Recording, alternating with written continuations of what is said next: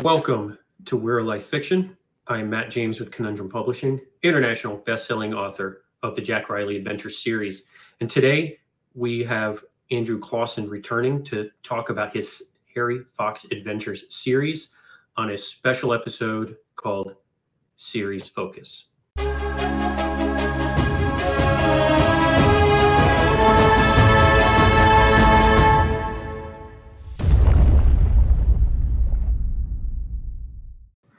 Andrew, welcome back to the show. Thanks for coming back on, my friend. Hey, Matt, it's my pleasure. I appreciate you having me. I'm excited to be back. Always look forward to it. Absolutely. Absolutely. So as the title of this show suggests, this is going to be a series focus. So basically what that is last time we had you on, we talked about everything under the moon as far as Andrew Clawson is related. Some of your personal life, your family, your books, everything else. Hobbies, whatever we decided to kind of go over. This is going to be a show solely focused on Harry Fox. And as we record this on October 28th, Achilles Legend has come out today. So that's awesome. This is a new concept for me. I'm like, you know what? No, I want to talk about like specific stuff on this show as well. Not just a grand overview of the author or the artist or whoever I have on. So I kind of thought that this would be a really neat thing to do, especially with the new book out. Why not? So we're going to be talking about your Harry Fox action adventure series, kind of go over book by book, a little bit of the theme of the books, the overall plot of the books, the MacGuffins, the relics, the characters, like kind of what went into making each book and where maybe some of the ideas came from and how you put them together. I love seeing this kind of stuff. Like the whole reason I'm doing this show is because I'm a movie fanatic and I love seeing the behind the scenes stuff, the making of stuff. Like I love watching the making of Indiana Jones and listening to Spielberg and Lucas talk about how they got the stories together. I just think it's so fascinating where things come from. Like how Tom Selleck was supposed to be Indy, not Harrison Ford. And I'm like, Magnum PI? Weird. And then it was supposed to be Tim Matheson. And I'm like, what? No. Like Steven had to like force George to hire Harrison because he had just done Star Wars. So he didn't want him in all of his movies back to back to back. And then when Harrison came in to do the read, he's like, oh yeah, he's perfect. Okay. But I'm like, but I wouldn't have known that. I'm like, as an Indiana Jones fanatic, when I heard that, I'm like, what? I'm like, are you kidding me?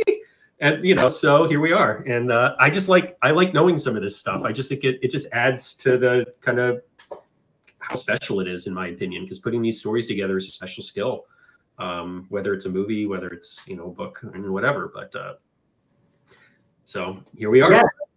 That's awesome, man. Yeah, I know what you mean. You think about Tom Selleck or Indiana Jones with a mustache, and it just throws me for a loop. I love Tom Selleck too. I think he's great. It's just, and watching him do the audition in the hat, they had wrong hat, wrong jacket, but it was just the props that they had at the time. I'm like, weird. Yeah. But would we have thought it was weird if we had never known about Harrison Ford, about being Indy? No, but I just think it's weird, hindsight. But so we went over this on the first show. But just kind of briefly before we get into the books, just kind of give us a brief overview on who Harry Fox is. Sure.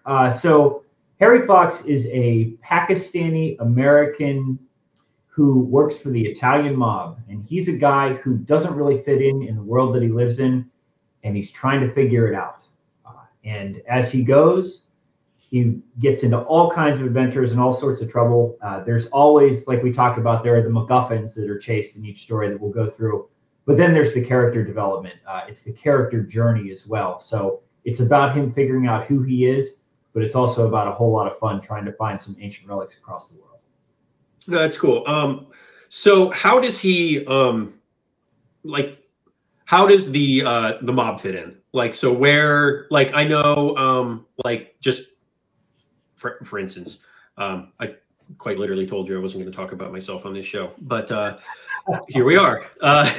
But Jack Riley needed a out in order to enter this world. Like he needed a way to enter it. his backstory was that of a soldier, not of a treasure hunter. So I had to fictionally create a government organization that liked him and hired him to be their kind of lead investigator, we'll call it, lead operative. So here we are. Jack now has a way to travel. Jack Harper, for instance, with Ernest Dempsey, works for a 13-year-old multimillionaire who has a brain of genius, and he's a love for artifacts. And I'm like, wow, that's an interesting way of doing it. And it works perfectly. It's so good. But but he created that. In this case, like you had to create a way for Harry to even be a part of this world. Mm-hmm. So where did that come from as far as I guess choosing that? So his entree into the world actually is his father. In my stories, and this is, you find this out right in the very beginning of the very first book. Harry's dad, his name's Fred. He worked for the head of the New York mafia, the Italian mob. The way that they met is pretty interesting. It was very, very by chance. They ended up sharing a jail cell together. And then Fred Fox, Harry's dad, saved the head of the New York mob's life. Didn't know who he was, just knew he was an old guy in trouble who needed help. And he saved him. Well, lo and behold, he turns out to be the best benefactor you could ever hope for and hires Fred to work for him. So Harry is almost born into this. There's a lot more about that, but he grew up around all the Italian kids, grew up in the mafia life. His dad chased relics for the mob for decades before Harry got into it after his father was murdered. Okay. All right. No, there you go. Great, great entry too. That's cool how it happened by chance, but at the same time, you're sitting here going, I could kind of see it happening. That's not far-fetched at all. And that's what I did with Jack, is I'm sitting here going, how many clandestine organizations are there in the world? So I'm like, why can't there be one more? And in this case, they are designed to protect history. So I'm like, why not? That's kind of cool. It's kind of heartwarming too, because I don't necessarily think anybody really cares about that stuff in today's world. But it's kind of heartwarming to believe that it could happen. So why not? So, first book in the series, Arthurian Relic. When and how did you kind of start to when did it start to percolate that this was going to happen?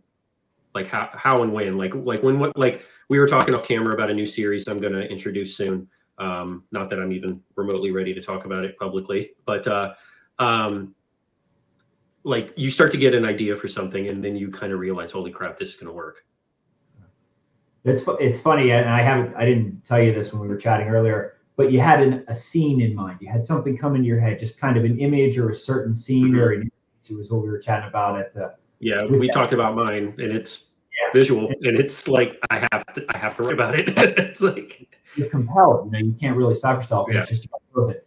So I had an image in mind of a guy in a dusty bazaar in a city in northern Africa somewhere, sitting, waiting to make a deal about an artifact, and it was all going to go south. And it's just like, man, I can really see that. I can picture it. And you kind of go from there. So you think, okay, I've got this character, and you formulate their background. And then you think, what would drive this story? What do I want to hear about? What do I think is really neat? And, fortunately with your Jack series, there are umpteen gazillion options for hidden treasure, missing treasure, things like that in the world. Well, one of the most well-known is, of course, the legend of King Arthur. So I thought, hey, you know what? Let's take this Arthurian idea, the Camelot, the Guinevere, Knights of the Round Table, all that, but let's look at it from a new angle. Let's try and turn it on its head. And you have to read the book to find out. But that's the crux of this story, the idea that maybe King Arthur isn't exactly who we thought he was. Okay. Yeah, no, perfect. I mean, that's what's great about specifically Arthur is there's so much unknown about him. We don't even know if he's real.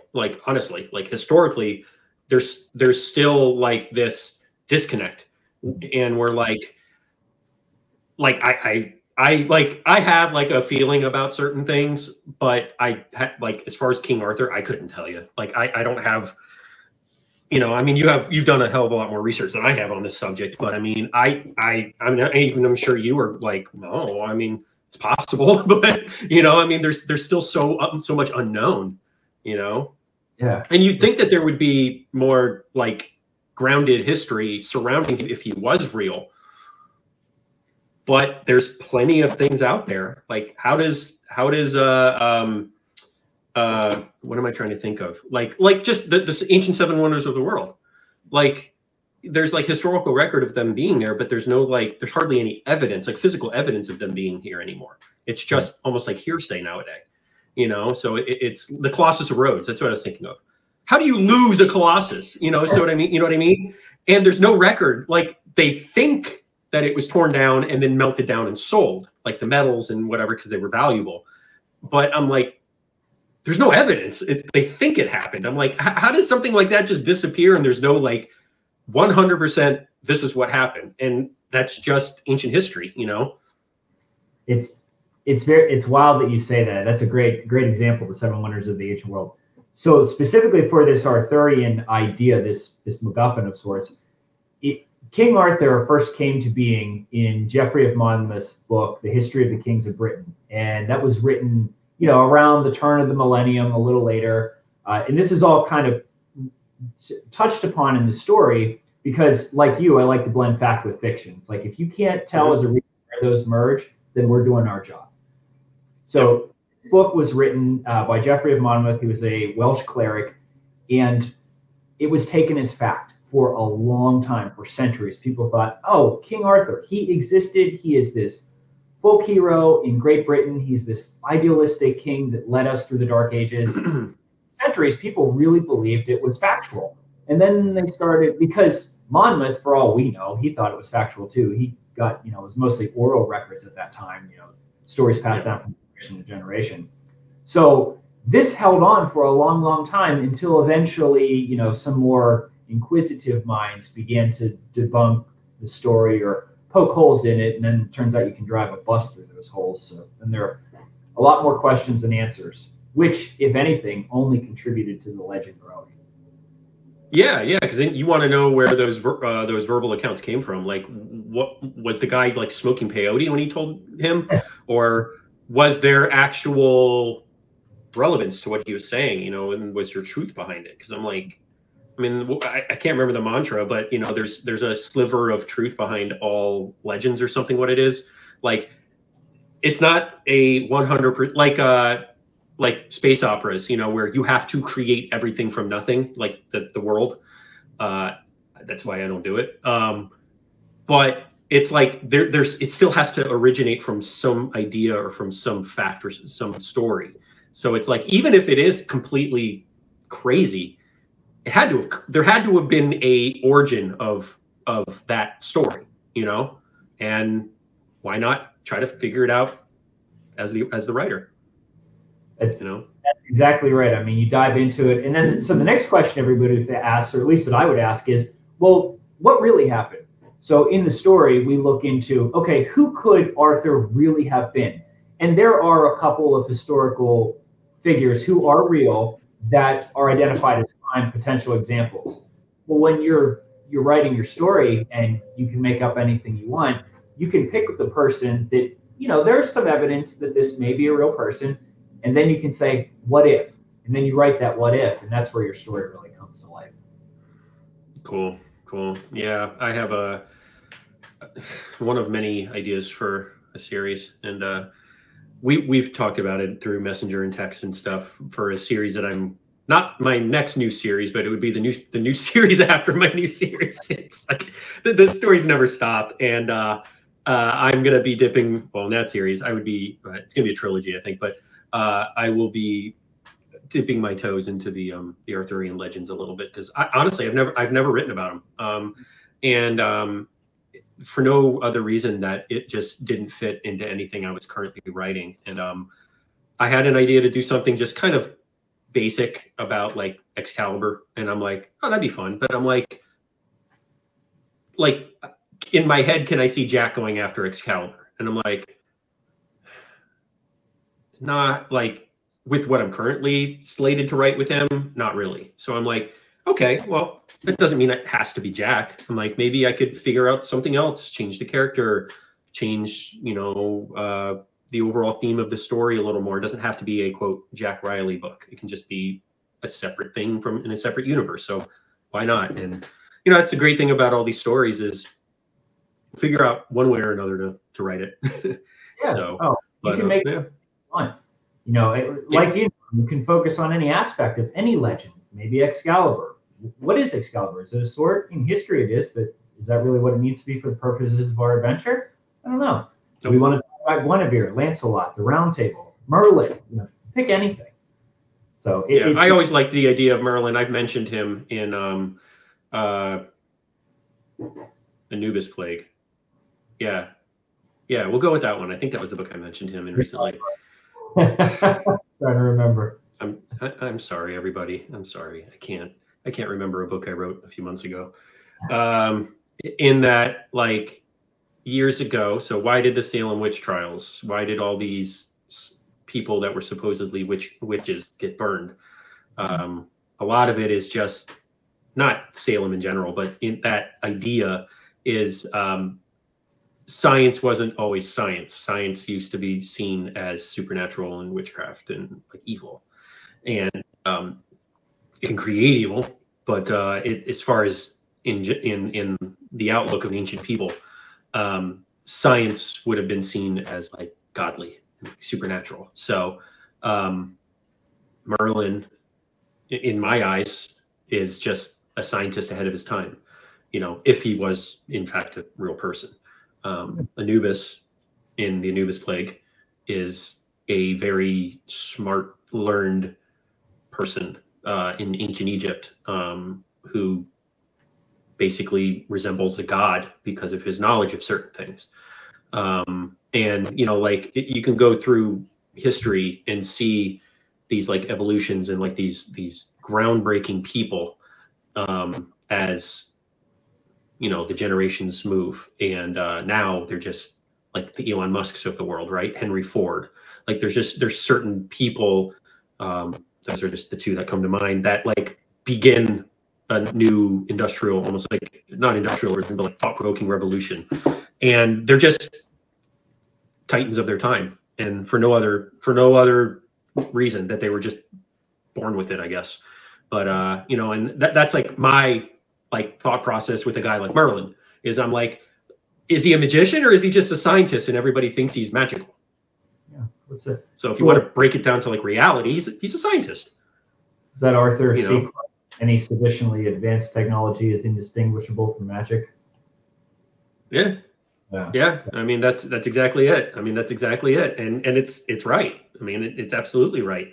Like were we talking about like, I mean, just modern technology nowadays, and now like nanobots are becoming a thing. Like there's like certain things where you're like, science fiction. And now you're like, oh, give humans enough time and they'll figure out to make it work. And they'd be like our phones. Exactly.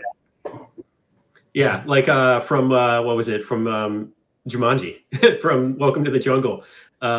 Nick Jonas's character, Alex, he's been in the game for 20 years. And Jack Black, who's Bethany, Jack Black's like, I really need my phone. And he's like, does phone mean the same thing in the future that it did when I was younger? It's like, it's just like that leap in technology and that leap in, I guess, reality. Who would have thought, right? But moving on within Harry's series, book 2 we have is the Emerald Tablet, revolving around like Xerxes and a lot of like the Persian history and stuff. Tell me a little bit about that one. So this is the one of the series that is really interesting because I knew very little about the Emerald Tablet when I started writing this. Just as a brief bit of background, the Emerald Tablet doesn't really exist. It's more of an idea. And the idea it represents is that it's an inspiration for scientists and charlatans who are looking to turn base metals into gold, alchemists. So it's also known as the philosopher's stone, depending on what version of the legend that you're talking about. Nobody's ever seen Hudson Hawk with Bruce Willis, you'll know. Yes. Yeah, I remember. Yeah, that was the basis of that movie, was turning metal into gold. So I mean, I can't not mention Hudson Hawk on a show. I'm sorry. Oh, it's Continue.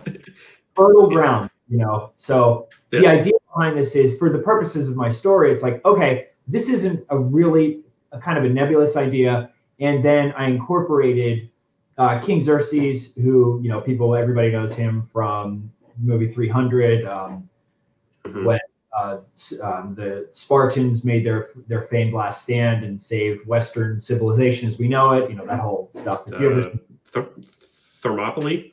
Yeah, the Battle of Thermopylae. Correct. Yes. Yeah, the Battle of Thermopylae. Yeah.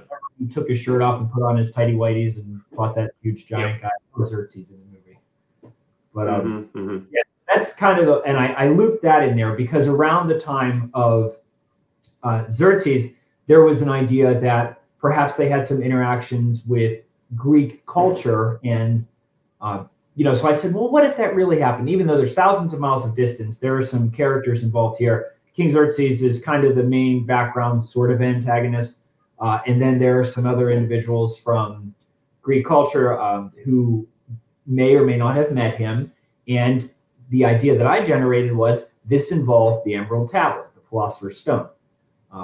So the Emerald Tablet being typically geared toward alchemists, to your point, which is a great segue, I had the idea, what if it wasn't necessarily knowledge of how to make yourself rich, but how to do something else, a different sort of knowledge. Whereas you were just talking about something that may appear to be magic, but is really just, in fact, science ahead of its time.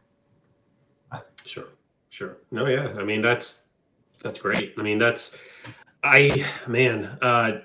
so many examples of stuff like that I wish, like, there's books that I've seen written and that I've read, or at least read parts of, where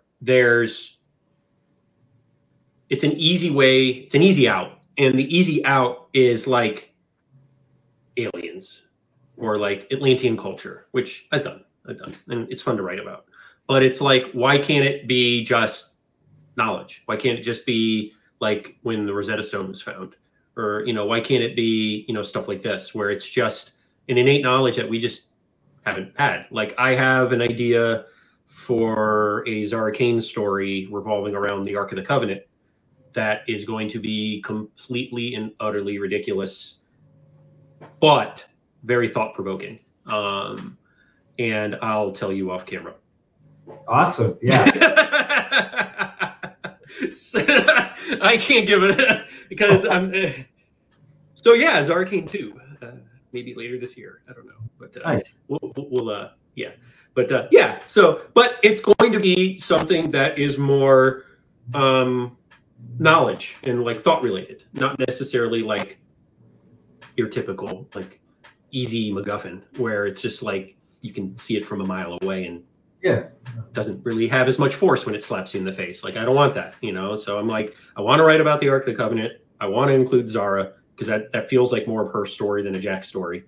And, but my favorite movie of all time is Raiders of the Lost Ark. So I know a lot about the Ark of the Covenant as far as like media, and it's like, it's been beat to death by media. So I need to make it truly original. And the idea that I have, I feel, is going to be like that. So here we are. You know, we were kind of talking about this earlier. You know, what's pretty cool is that you can use that.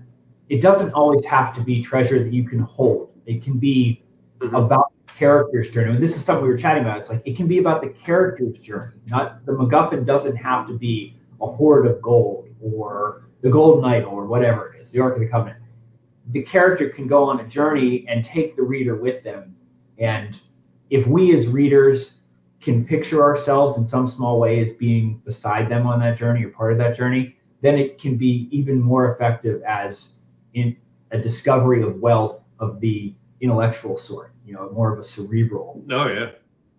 Yeah, so, I mean, you know, like Jack, first book, giant treasure. So, okay, cool. Second book, theoretically, no treasure, you know, but valuable experience, cultural significance. he just hunted for Shangri-La. Shangri-La isn't an item that you can put in your pocket. You know what I mean? So it's like, but to me, that was the most daunting mission yet because of just the significance of it all and what it meant and like the underlying parts of the book that make it cool, not just Shangri-La itself, but or at least, you know, my version of it. But it's like you said, it's the travel, it's the adventure, it's the, you know, the seat gripping, you know, suspense. It's not just an item of value. And that's why I don't like to label people as treasure hunters a lot of the time. It's because a treasure hunter has a very specific job. And it's like, if he's a treasure hunter, like Jack's not a treasure hunter.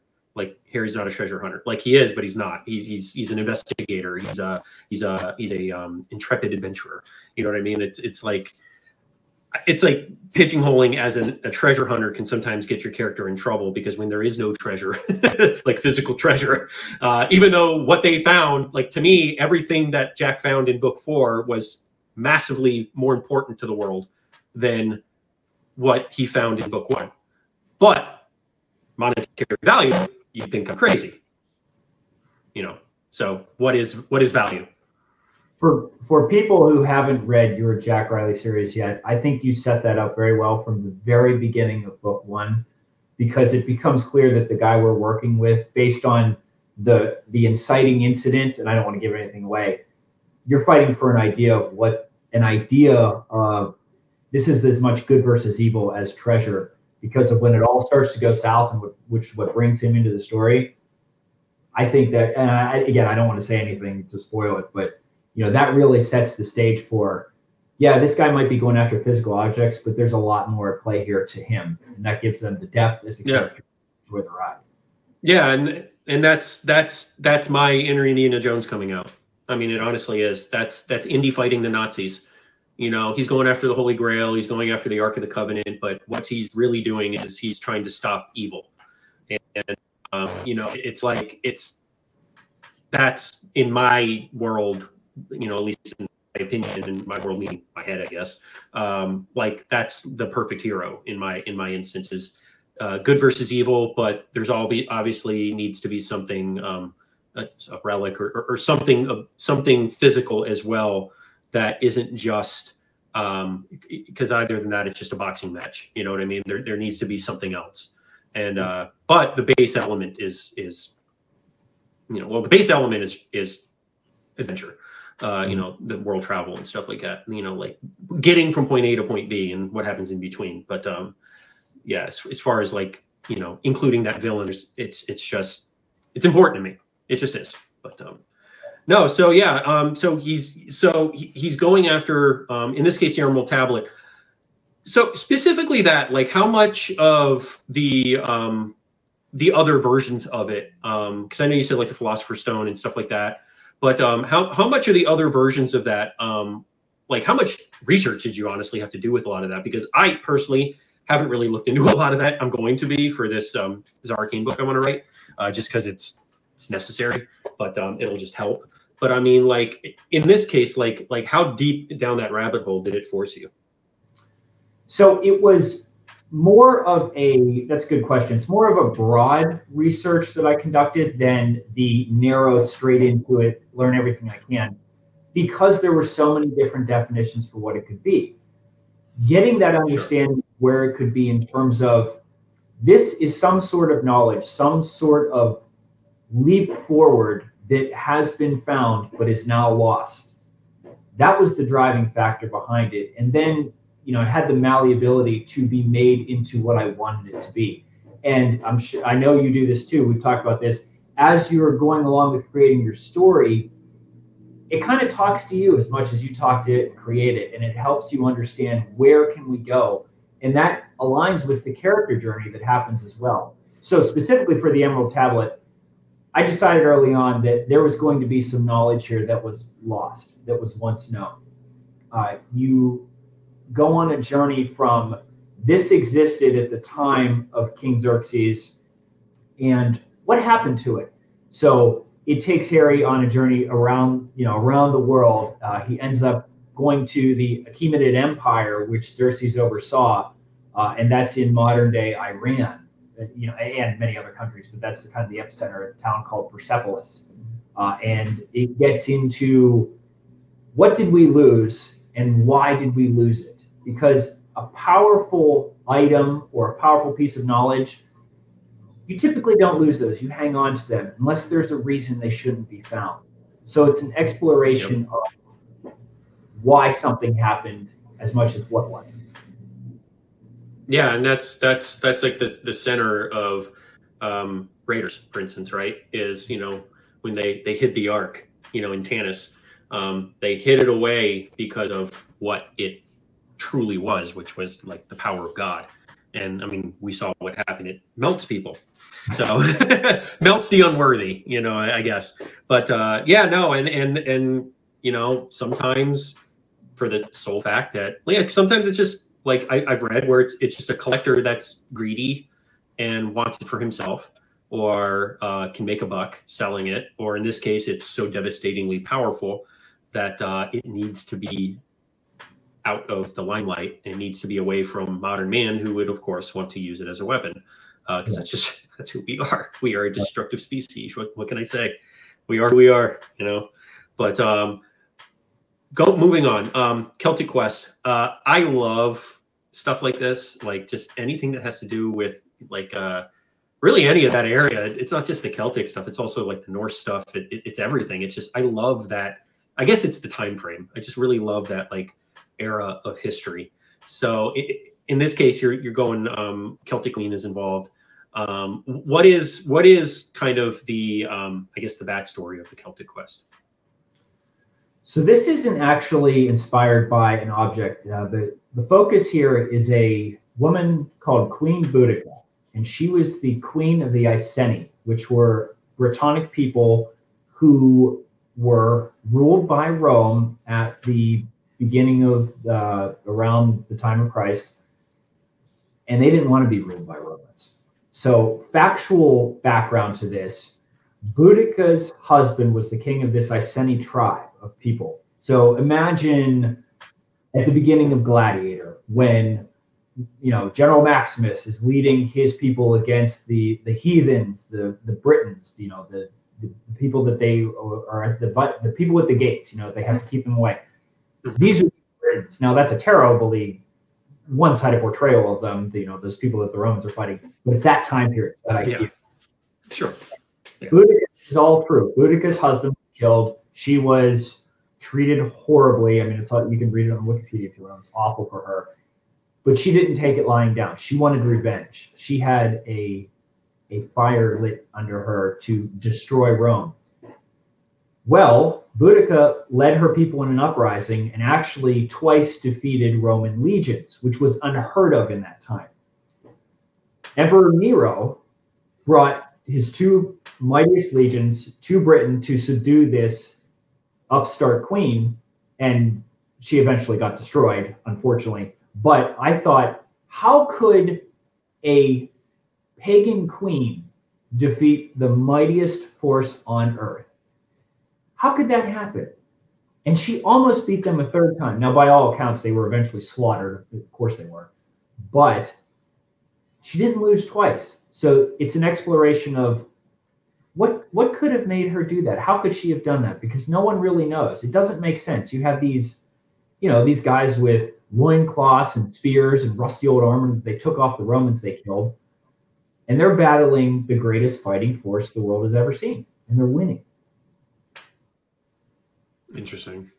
Yeah. I mean, and again, that's just what we do, is it's the what if, right? It's like, why? And if there is no why, well, maybe I can create a why. It's like, hey, that's kind of cool. And it's, but yeah, go ahead. So, and it also it takes an opportunity. You said you really like the Brittonic history at that time. I think it's fascinating as well. The Celts and all the tribes that eventually became England later on. It goes through time-specific relics which are still around. Like there's something called the rollright stones. There are these stones that are grave markers. They think, they're not really sure, they serve some sort of purpose, and it touches on these existing artifacts or these existing historical sites that you could go see today if you wanted to, and weaves a tale as to how it all ties into Boudica's near victory over Rome. Oh, that's cool. Yeah. There's if you haven't read it, you should. There's a book called The Lock from Steve Alton, who's famous for the Meg, Meg. So he writes a book called The Lock, and it deals with Celtic history in Scotland and the descendant of William Wallace, Zachary Wallace, who is he's just he's a doctor, I think. It's been a while since I've read it. He is in the medical field of some sort. I can't remember, but it deals with the William Wallace bloodline. It deals with the Loch Ness monster, which is an ingenious way of bringing about the Loch Ness monster. As far as why it exists, does it have a purpose, or is it just a ravenous monster, or is it both? But it's the history of that country and that region, baked into a classic monster tale, and it is so freaking good. I definitely would recommend that, especially for someone that likes this stuff, like you, if you haven't read it, or anybody. When I read that, it was the first Locke book that I read that I was like floored with, when it wasn't like too hokey, like too like, oh, it's a plesiosaur, it's a dinosaur. It's like, no, this is like terrifying and maybe sort of kind of possible. Like, he goes through, like, basically, if a creature was in the lock, why is it in the lock? How did it get there? What would happen if something's been in the lock that long? Like, what happens physiologically? Like, what happens psychotically to a creature that's trapped, or a species, or whatever. Like, there's like more to it but then it weaves in all of this great history. And I was like, wow, this is like it's one of those things we've talked about where it's like the depth of research and the depth of knowledge is very apparent. It's like there's all the stones have been turned over twice. There's nothing missing, and you're just like, this is cool. And then, of course, you get a lot of like Scottish lingo where like he writes it in like the local Scotch dialect, and it's like the Highland Scottish, and you're like I couldn't even like impersonate it right now utterly, and you're just like, oh, It's great. Oh, he's going for it. Like there's lots of like within the letters, and you're like, oh, they okay, got it. But it just makes it very authentic. I wouldn't have gone that far because I would have confused myself just writing it. But it's a good book. It's a really good book. Definitely recommend that. But all right. So this is the day today.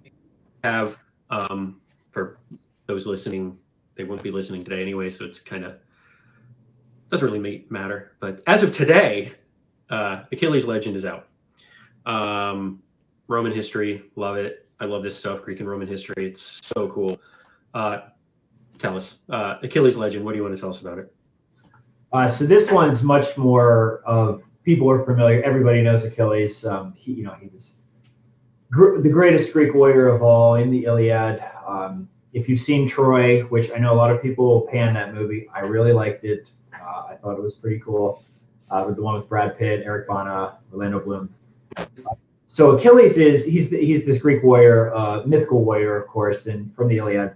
And my story, this is much more of a traditional MacGuffin. Setting aside the character journeys for the moment, it's about exploring the legend of Achilles, but looking at it as though, what if there was still something around today that ties to it, and what could that do to change the world? Because that an idea can be the most powerful force on earth. The pen is mightier than the sword, all that. What if you had something that could inspire an idea that would change the world? How dangerous could that be, and what would people do to get it? So that's the idea behind it. Hitler was pretty damn close to doing that, so I get it. Yeah, an idea and a thought could kill millions of people and flip the earth on its head. So yeah. And it kind of runs the gamut of Greek mythology, and there are a lot of the myth-based occurrences on the journey that take you along on a ride that you're at Achilles' shoulder, and you're learning about, maybe he maybe he did exist, and it ties into the, yes, there's this myth about Achilles now, but there's always a kernel of truth at those, as you said. And what could that be, and how could it still resonate today? So you learn a lot about Greek mythology with that, which I think is super entertaining. And it's really a lot of fun. What are those? And you got to help me out here. What are those movies that they battle the Medusa? The guy, I forget his name.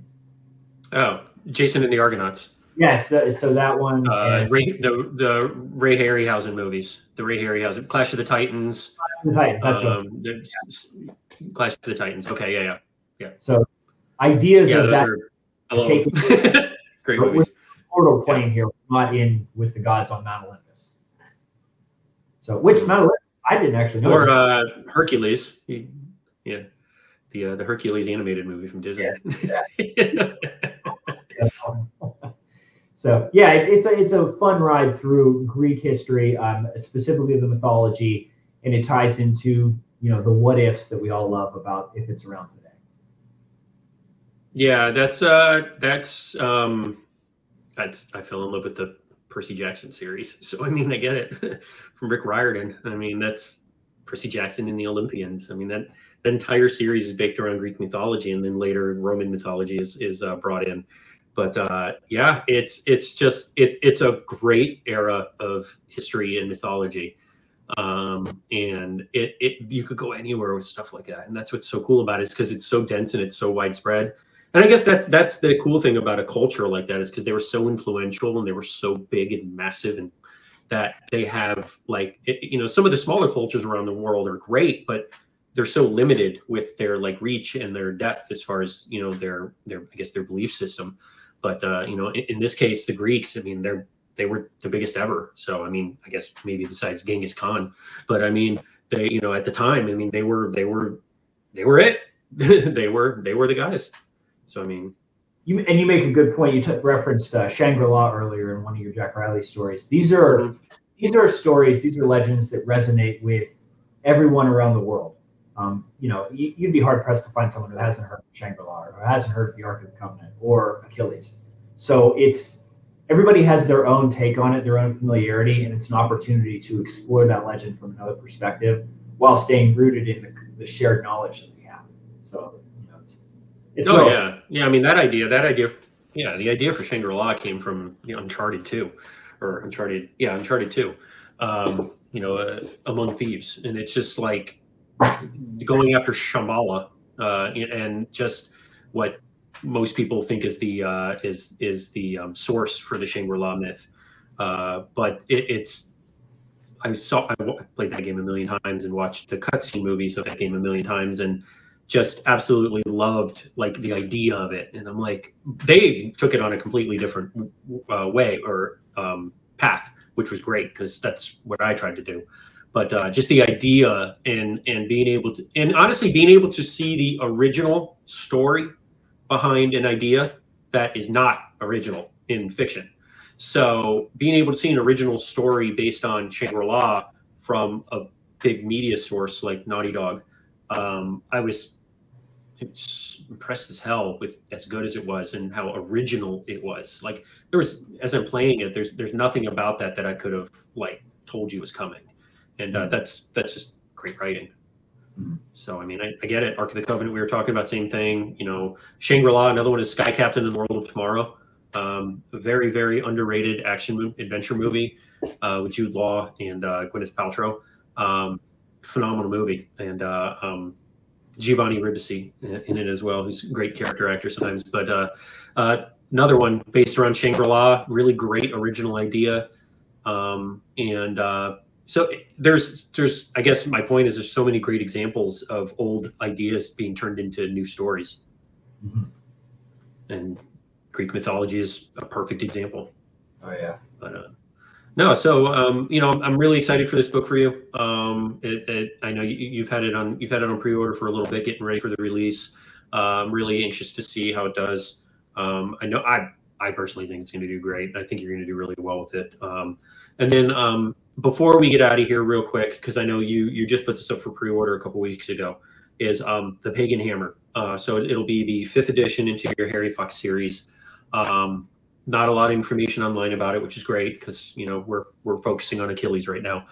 But just obviously the cover is pretty evident that it's going to be revolving around Mjolnir, or in this case, maybe where Mjolnir came from, as far as the idea of it. But can you just give us a touch of what the Pagan Hammer will be about?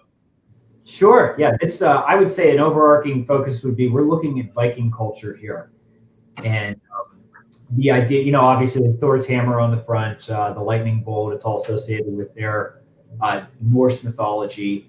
So it all starts out with two Viking drinking horns and a story that they tell, and it eventually leads us down a path of who are the Vikings, where did they come from, and what could they possibly have brought with them. So it starts with two brothers who were, and it's actually rooted in history. King Alaric, I think Alaric is how you say it. He sacked Rome in 409 or 410 AD. He was the king of the Visigoths, and he had a brother, Atulf, who eventually became king when Alaric died. And these two brothers could have formed the beginnings of the Viking culture as we know it. So it's a real race through history to learn as much as we can about Vikings and maybe what happened. So more to come on that. Cool. Nice. Yeah, I did a deep dive into Viking culture with Berserk, with Dane Matic adventure I did with David Wood a few years ago. And that was my first foray into Norse mythology and stuff. And I loved it. I went very, very sci-fi alien with it because of like the powers and like the I guess the magic behind it. Technology that wasn't of Earth. And I kind of thought that was like an interesting way of going about it. But mine was focusing on the Spear of Odin more as far as like the artifact and the power it had over humans, and kind of brought out the savage side of human beings, which I also tongue in cheek because we are. So like and be like, well, but because it's alien and human DNA and stuff, it wasn't designed to do that. It's just that's what it did to our species when come in contact with it and when it's used as a weapon.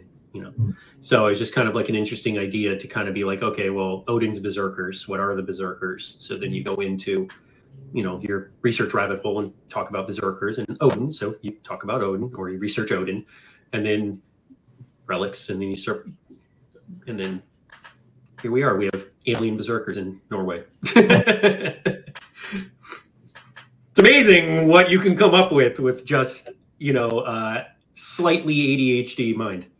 So Some great stories, that's for sure. Oh yeah, no, absolutely. But well, awesome, my friend. Thank you for coming on. Congratulations on the new release. You know me, I'll be tracking online like I do with a lot of guys. I'm always just tickled to see good people, good authors have some success. I really do enjoy watching it from afar. So obviously, besides Achilles, besides Pagan Hammer, what else do you have going on right now? Anything you can talk about as far as work related? Obviously. Yeah, no, thank you. I appreciate that. So the initial, I've plotted out the next one in the Harry Fox series that will bring conclusion to a character arc that has been open since book one. It won't be the end of the series, but it's going to bring some resolution to something people have been wondering about for a long time in there. And then beyond that, so we were chatting about this offline earlier, there is going to be some cross-pollination with another series I have, the Parker Chase series. This part of what I think builds a successful story is to have a vast array of characters at your disposal, interesting characters. So we're going to see some folks from my Parker Chase series make their way into Harry's world with interesting consequences, we'll say. So that's coming down the road. Interesting. So will that be a separate series, or is that going to be in like the Harry Fox series? It'll be in the Harry Fox world, and then we're also going to have more Parker Chase books where Harry and his friends make an appearance. Sometimes they'll get along, sometimes they won't. Gotcha.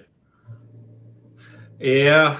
I mean, that's what I plan on doing with Jack and Zara. Some of the characters, I want to have like side stories that involve them and like now their introduction into Jack's world, but not necessarily with Jack. It'll just be that character, but it'll be their like maybe another agent within Jack's company that he works for, and like their mission on their end. And it's also stories within history and stuff that I want to tell, but they don't really resonate with, or they don't suit Jack.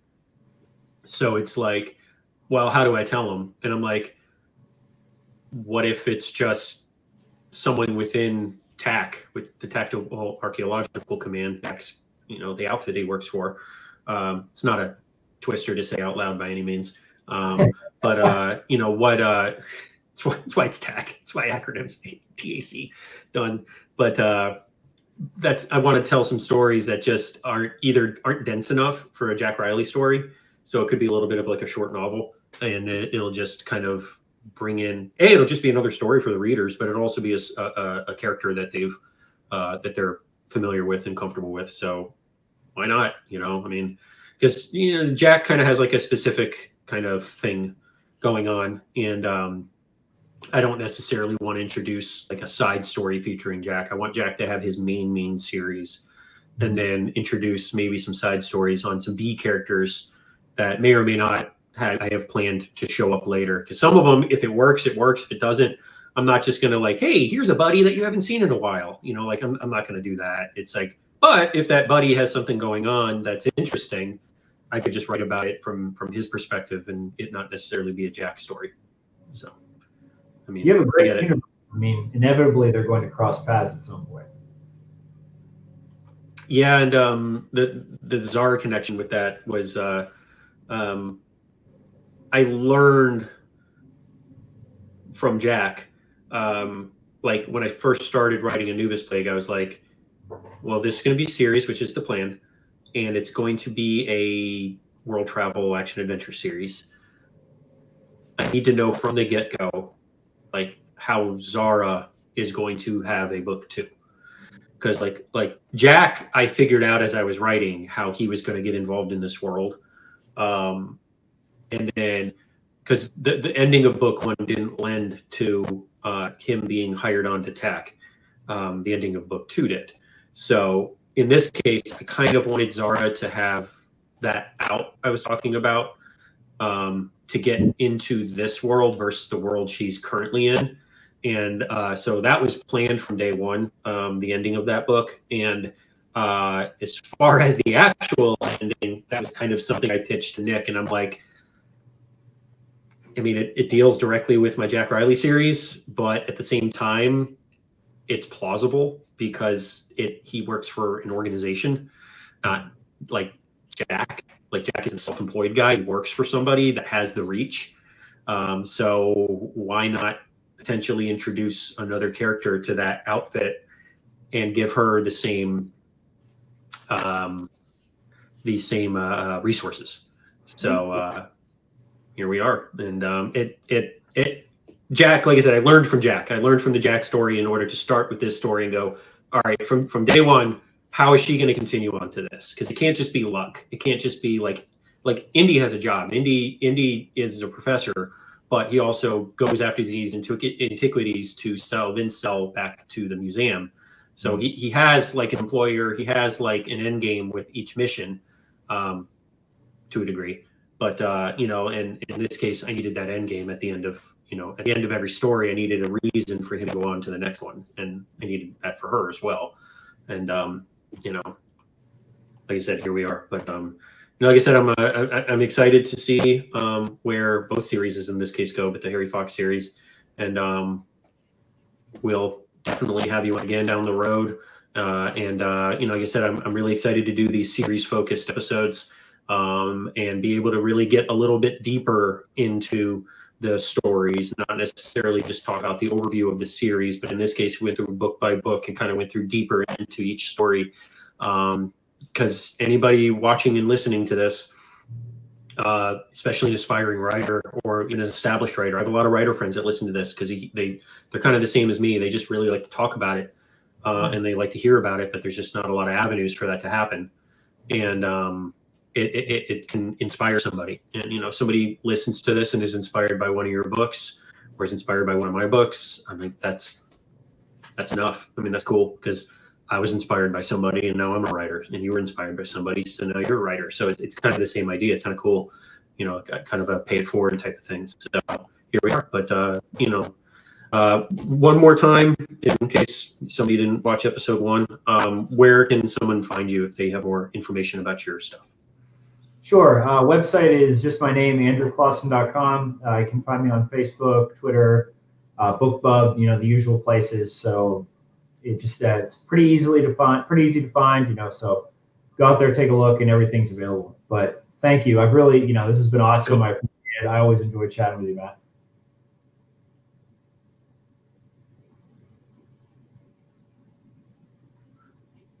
I don't know what, my phone just freaked out. Sorry. I'm using my camera as my phone and it just freaked out. Sorry about that. But yes, no, I really do appreciate you coming back on. I'm always thrilled to talk to you again. If anybody has any questions, they can find us as far as the show is concerned, Real Life Fiction. We are on YouTube. We're on all major podcast apps. Still working on getting on Apple, although there is a hack to get into Apple. If you download the RSS feed for this podcast, which is on my website, mattjamesauthor.com, and is I send it out on Facebook. There's 3 little dots at the top of your Amazon podcast app. If you click on that, there's something I think you can search or add feed, I think is what it's called. You copy and paste that feed into your phone, and it will load the Real Life Fiction podcast onto your Apple device, onto your Apple Podcasts. Because we haven't been approved, our show isn't searchable, but it is there. It's actually on Apple. It's just not published on Apple yet. So, but we are on Audible, which I think is really cool that Audible has podcasts. So that's great. We are on Spotify. We're everywhere else. You can listen to it audio on my website. If you go to mattjamesauthor.com, click on the podcast link. On my page, you can listen to all the audio of all of these podcasts physically on my page. Like, hit the play button, it'll play. So, not that you're going to walk around with that playing in your pocket, but if you're at home and you want a resource, you can do that on my website as well. You can find me on my website, conundrumpub.com. I got too many feeds, too many socials, too many websites. There's a lot going on. There's a lot of moving and shaking over here. I'm all over Facebook at my personal page, Matt James Author page, the Real Life Fiction page. But any questions, just Google me. You'll figure out a way to get a hold of me. I got resources out the wazoo. But thanks again, Andrew, for coming on. And we will talk to you again shortly. Thank you.